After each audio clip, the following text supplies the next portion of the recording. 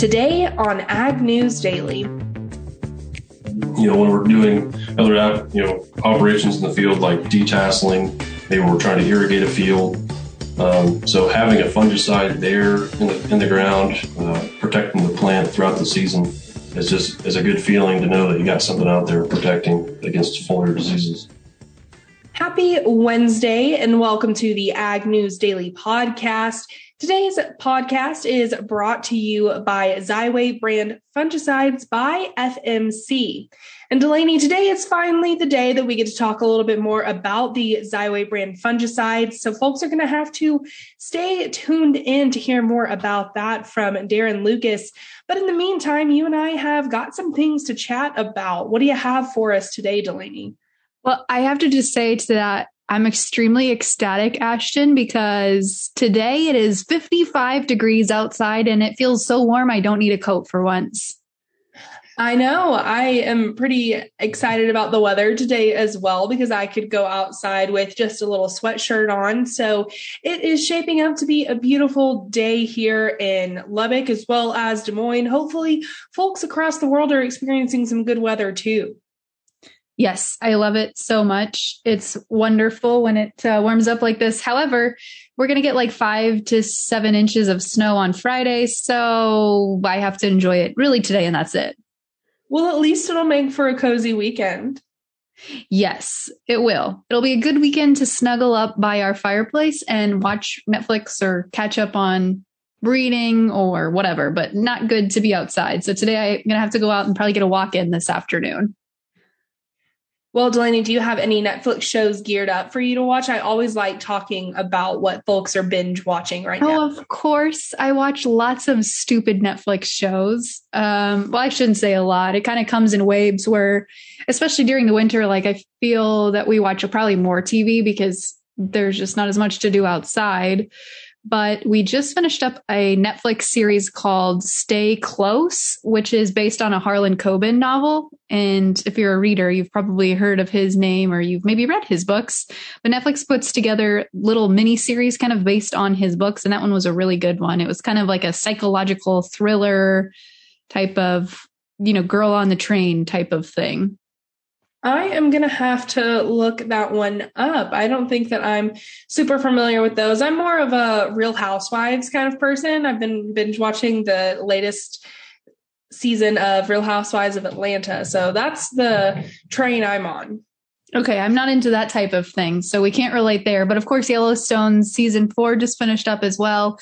Was a little disappointed on the final season, or the latest season, I should say. I hope they're going to do at least one more to make up for it, but that's kind of all the Netflix watching we've been doing lately. But I have been doing a lot of market watching and news watching today. And Ashton, of course, today was the big USDA WASDE report that came out at 11 a.m. Central Time today. And I know you were watching the markets right as that report dropped. Before we get into discussing that report, what did you see from a market standpoint? Well, right when it dropped, I was looking at markets about 11:10, 11:15 this morning, and corn and soybeans were both down, but it has taken a little bit of a turnaround today. I'm looking at the markets right now, and beans are up, and corn is up, or at least the December 22 contract is up, but we'll talk a little bit more about that when we get into the market situation, but a little bit of a turnaround here later in the afternoon. Which I think is to be expected. I mean, typically the report does react pretty initially to the news, and then it starts to chew through it and figure out that it's not as big of a deal as maybe it likes to think it is initially. But today's big headline from the report, which I'm sure many of our listeners who are in tune with the market have already seen, but the report really didn't do a whole lot when it came to U.S. production. However, it did quite a bit when it came to Brazilian production, which again comes as no surprise because we have seen a lot of continued hot and dry weather down there in Brazil and Argentina both. And we did finally see that reflected in today's market story. So as you look at the report today for wheat, corn, and soybeans, USDA came in at a 628 million bushel ending stock number for wheat, a 1.54 billion number for corn, and a or a 35 million bushel number for soybeans. That was pretty in line with the average expectation. Aside from corn, that was maybe a little bit on the high end of expectations, of the trade expectations. Soybeans, really, that was kind of right in par with where analysts were expecting. And on the wheat side as well, really right in line with what a lot of analysts were expecting. Now, of course, as I mentioned, South America really was kind of the wild card that came in today. And on the Brazilian side of things, we saw USDA drop both corn and soybean production numbers on the Brazilian balance sheet, which really, I think, again, comes as no surprise. We have been expecting or waiting to see when they would, in fact, do this, because we've been continuing to see hot and dry weather there in South America. But certainly going to be an interesting ride here as we continue to follow that story, Ashton, and see how that plays out come harvest time. You know, we were talking last year at this time about continuing tightening of stocks and tightening of supplies, and that certainly does paint the picture that we're continuing to trend that way. So it certainly makes things a little more interesting when you look at the commodity markets. You know, Delaney, another thing that we're kind of looking how things are really going to play out is the installation of electric vehicles. And we've talked a little bit before about how Biden had a goal of, X number of electric vehicles in the presidential fleet and, kind of implementing that a little bit more in the commercial marketplace. And the House Agriculture Committee is now looking into the implications of electric vehicles on ag and rural America. And I really hadn't thought about taking a closer look at how this is really going to impact us, but a couple of higher ups on the Hill are. Chairman David Scott says that he wants to make sure that rural communities aren't left behind as the administration is increasing this electric vehicle investment and adoption to help decarbonize transportation. He wants to make sure that we're making, the right choices when it comes to biofuels and some of these things that kind of play into this electric vehicle installation are potentially going to hurt, biofuel producers. And I just wonder if we're going to start seeing more electric equipment when it comes to agriculture. I know that there's a couple of tractors kind of in the marketplace right now. But Ranking Member Glenn Thompson says that he also wants to know who's going to finance the investments in electric generation and transmission capacity, which I think is a good point to make here. Absolutely. And I think it's interesting to look at things like this. You look at the autonomous space, they're really booming all across the sector in multiple areas. And they really are. And another point that I forgot to mention here that Thompson is making is that we could wind up with brownouts and blackouts. And I mean, the Texas electronic grid isn't known for the best support system. So I think that there's a couple of different things that we have to take into consideration, not just that, we're decarbonizing this space or working towards that. There's a lot of moving parts here that we really have to take into consideration before we adopt this giant idea into our society, I think. Well, and speaking of that, this is an interesting idea that's right along the lines of what you're talking about in the carbon space. I've been kind of following this since one of our listeners, Gary Rasmussen, sent me an article on Facebook the other day. But there's quite a few folks, especially here in the state of Iowa, that are working to build a carbon multiple, from what I understand, carbon pipeline. So very similar in my understanding, which is very little, of this pipeline system to the Keystone pipeline system, which of course pumps fuel or oil or whatever through the pipeline underground. But ADM and Wolf Carbon Solutions announced just yesterday that they've signed a letter of intent to pave the way for further decarbonization of ADM's footprint through the construction of a carbon pipeline, which would be a 350-mile steel trunk line capable of transporting about 12 million tons of carbon underground per year. I do not fully understand how this works because I feel like with oil or gasoline or any sort of liquid material, it makes sense in my mind how it gets from point A to point B. But for something like carbon, I can't really fully grasp how something like this works underground. And more importantly, if it's permanently stored underground, I would assume that there's something in place to help it move, but also with, ground freezing and temperature fluctuations, I'm curious how that affects carbon being housed and pumped through underground. But of course, there's a lot of environmental groups here in Des Moines and in the state of Iowa that are very concerned about this system of having that much carbon in a stored place underground. And some of their questions definitely make sense in my head. I don't know a lot of the answers either. And even though none of us really have the full answers or a complete understanding of how these things work, I think that it's still exciting nonetheless that we're having some of these new things develop in the carbon space. And there's just more and more, I think, coming out each day. So over time, I think you and I are both going to get a better understanding of this and going to have a lot more interesting conversations, exciting conversations here on the podcast about this. But in the meantime, I've got another interesting idea coming to play here involving soybeans. Kansas farmer and United States Soybean Expert Council board member Lance Rezac says that demand for soybeans is directly linked to income, which I thought was interesting. It was also reported that the fish and poultry markets are helping drive worldwide soybean demand, helping increase farmers' profitability. And this kind of plays into that directly linked to income statement because Rezac says that when consumers have more money to spend, they'll purchase more food that was raised using soybeans. He said that there is so many people in the world that have a chance to go to a higher standard of living. We haven't even gotten into places like Africa and India. I think the demand for soy is going to keep going up. I think as producers, we have to keep producing what we can just to keep up with demand.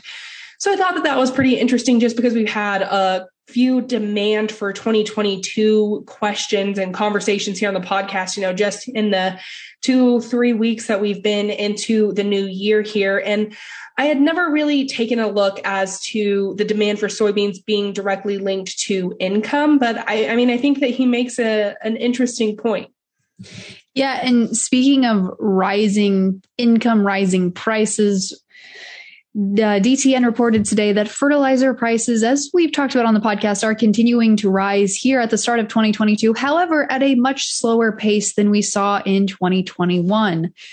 Their monthly indicator showed that 7 fertilizers had just slight price increases this month compared to the month prior. DAP, MAP, potash, and anhydrous, as well as UAN, are still at all-time highs, however, are progressing forward at a much slower rate than we saw in 2021. So is the top in sight? That is the million-dollar question. I certainly do not have the answer to, but I think a lot of folks are beginning to ask themselves that. Well, Delaney, I just have one other story to get to today. But before that, I'm going to put a quick pause on our conversation so we can hear a bit more from today's sponsors, FMC. It changes everything. So says Indiana corn grower Nathan Davis about innovative Xyway LFR fungicide from FMC. Xyway brand fungicides are the first and only at-plant corn fungicides to provide unprecedented season-long inside-out foliar disease protection. Discover more grower and retailer success stories at xyway.ag.fmc.com. Always read and follow. Picking this back up here, getting to my last story of the day, coming from the EPA, as the agency has forwarded to the Office of Management and Budget for review a proposed rule regarding canola oil pathways for renewable diesel, jet fuel, naphtha, and liquid propane gas under the RFS. Under this proposed rule, the EPA said it was, quote, providing an opportunity to comment on an analysis of the life cycle greenhouse gas emissions associated with certain biofuels that are produced from canola/rapeseed oil, specifically diesel, jet fuel, heating oil, naphtha, and liquefied petroleum gas produced from canola via a hydrotreating process. EPA targeted release of the proposed rule this month and a final rule in July. So we're going to be waiting a little bit on that one, but definitely something to keep our eyes out on here. It certainly is, Ashton. And speaking of proposed rulings, we're already getting some indication from the EPA and Biden administration about what their proposed ruling is going to be when it comes to renewable gallons here under the 2022 renewable fuels standards. We know back in December, the EPA announced that corn ethanol cuts to the RFS for 2020 and 2021 were right in line with what a lot of folks were anticipating. But we've also seen now that they have called for a full 15 billion gallons to be cut here in 2022 as well, which certainly is not going to be received well from the ag community. It feels like we've had a couple of different big blows this week to the ethanol and biofuels industry, Ashton. You know, Delaney, I am all out of news stories to talk about for today. So what do you say we go ahead and get into the markets here? I am excited to have that conversation, of course, because of the WASDE today. Absolutely, Ashton. I am as well. Let's hop right in here and chat markets. And as you mentioned, really, corn didn't do much to recover from today's WASDE report, which again was maybe a little bit more bearish than what analysts were anticipating. But if I had to predict, I'd say today's market minor sell-off will be quickly traded through. Today, March corn closed 2 cents lower at $5.99. The May down 1 3/4 to close at $6.75 cents. In the soybean pits today, we saw big moves today in soybeans after reacting to the news of lowered South American, more specifically Brazilian, production. March soybeans added 12 3/4 cents, closing at $13.99 The November up 12.5 cents, closing at $13.12. In the wheat pits today, the Chicago March contract down 12.5 cents, closing at $7.57 3/4. The May down 13, closing at $7.60 1/4. Hopping over to take a look at livestock today, we saw mixed trade in the protein markets as February live cattle closed $1.10 lower at $136.57 1/2. The April down 67.5 cents, closing at $140.52 1/2. In feeder cattle today, that weakness continued as the March contract shed $1.32 1/2, closing at $165.02 1/2. The April down $1.35, closing at $168.77. And in lean hogs today, the February contract up $1, closing at $78.85. The April up $1.20, closing at $85.40. And lastly, checking out the Class 3 dairy milk futures today, the February contract added 21 cents, settling the day at $22.41. The March up 31 cents on the day, closing out the day at $22.40. Ashton, without further ado, let's kick it over to our conversation with Darren Lucas.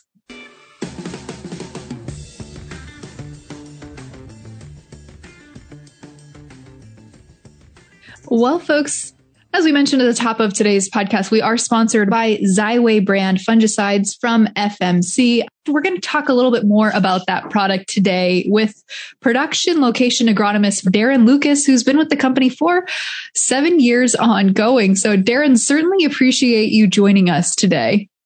Yeah, thanks for having me, guys.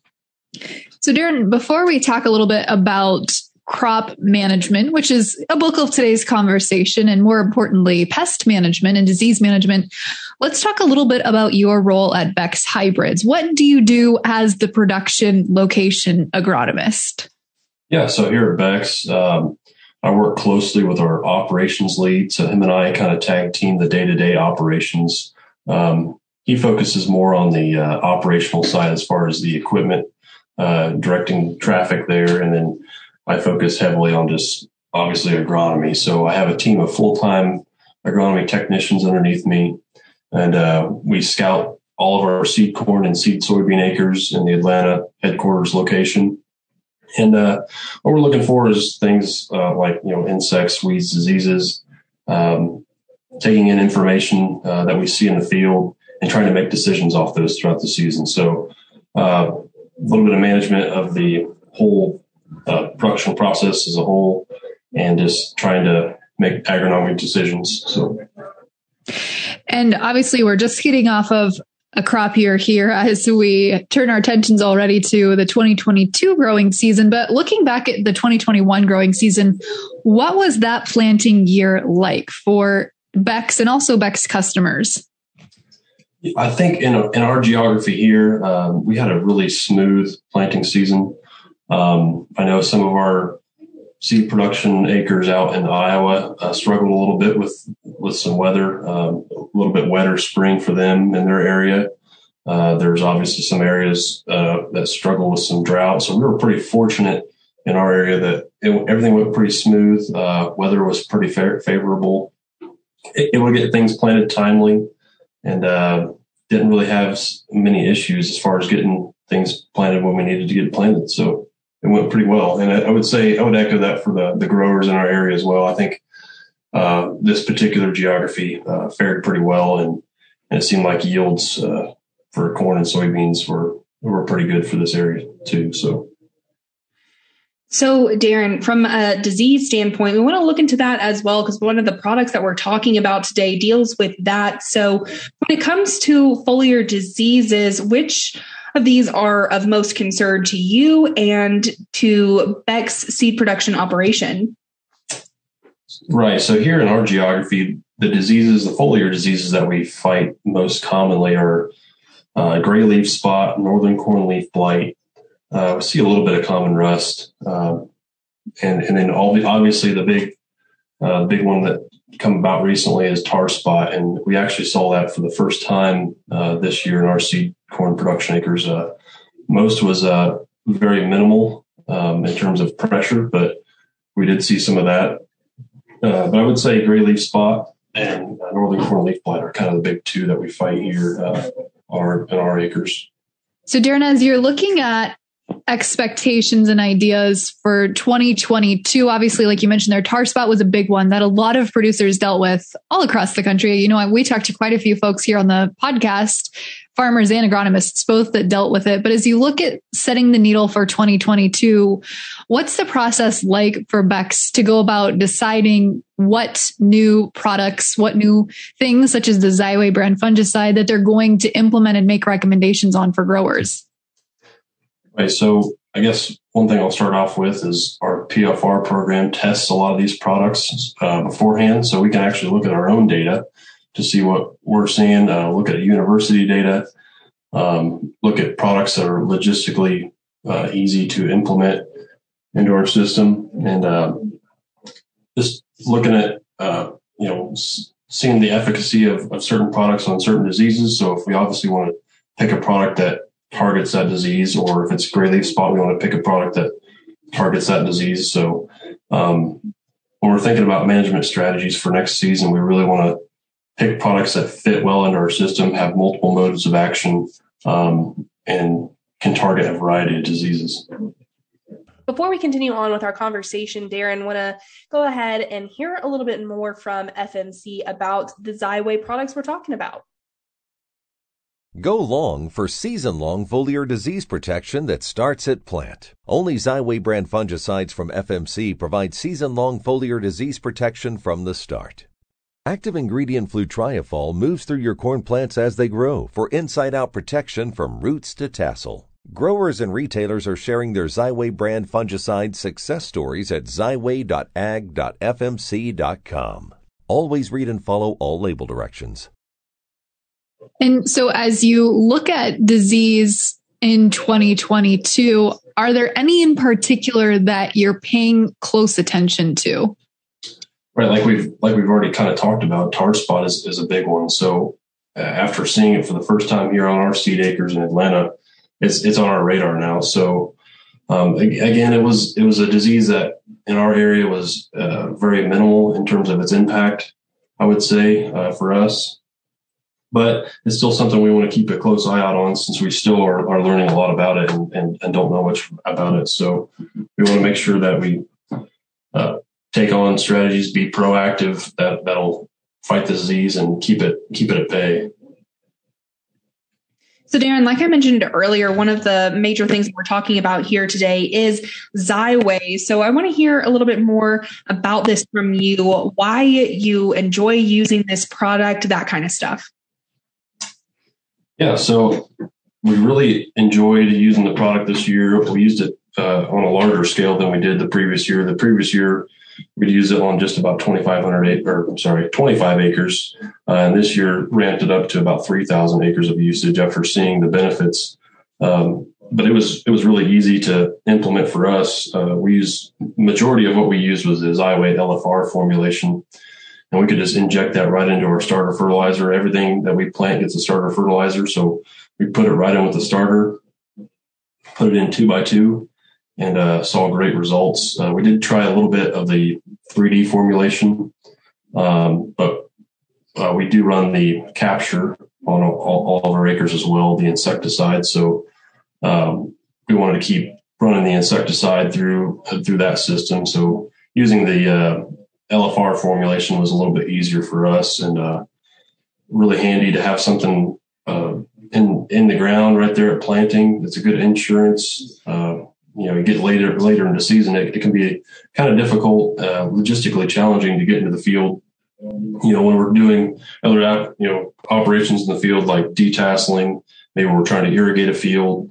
So having a fungicide there in the ground, protecting the plant throughout the season is a good feeling to know that you got something out there protecting against foliar diseases. Yeah. And I think one thing to make sure we really hit home here is that this Xyway brand fungicide is the first and only at plant foliar fungicide, which obviously saves a lot of time and effort later on down the road. So you don't have to have multiple applications and uses. And Darren, you guys have used this over a couple of different growing seasons now with additionally more acres every year. How has this worked from a cost and time saving standpoint? Because I think at the end of the day, we really, as producers, have to evaluate, does this save me money or does this increase my yield? As far as from a time saving standpoint, we get to, like I mentioned earlier, we get to that time of year where we need to spray foliar fungicides. It can be challenging to do it when it coincides with other operations. And then also it'll save the grower some dollars, because you don't have to make an additional application with the sprayer later in the season, or whether it's a ground applicator or an aerial applicator. Here at Atlanta, we use ground applicators since we are able to get over seed acres since inbreds are a little bit shorter. But in terms of a cost standpoint, it came out actually a little bit cheaper than it would be to either fly it on or to put it on with a ground rig. And that time that you get to do other operations later in the summer is valuable. So you want to use it doing other things. So as we're entering 2022 and quickly approaching the planting season here, what are your expectations for the upcoming year when it comes to what the planting season might be like, when it comes to weather, maybe anything else that you're kind of anticipating that we might go through this planting / growing season?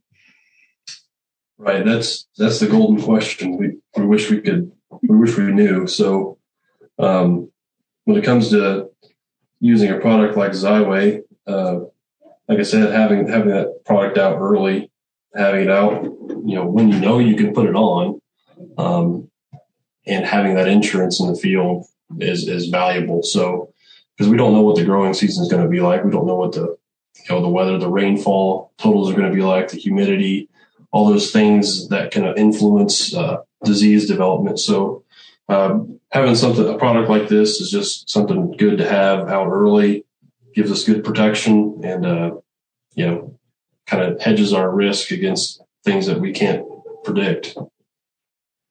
And that certainly is where tools like the Xyway fungicide help with some of that, because obviously we can't predict what disease is going to be in the field, what challenges we'll face as growers. And I think this product does a really nice job of being able to kind of forecast ahead, because, you get to a certain point in the growing season and it might be too late to anticipate some of those challenges. Yep, exactly. Well, Darren, we certainly appreciate your time today for joining us on the podcast. Thanks so much. Yeah, thanks for having me.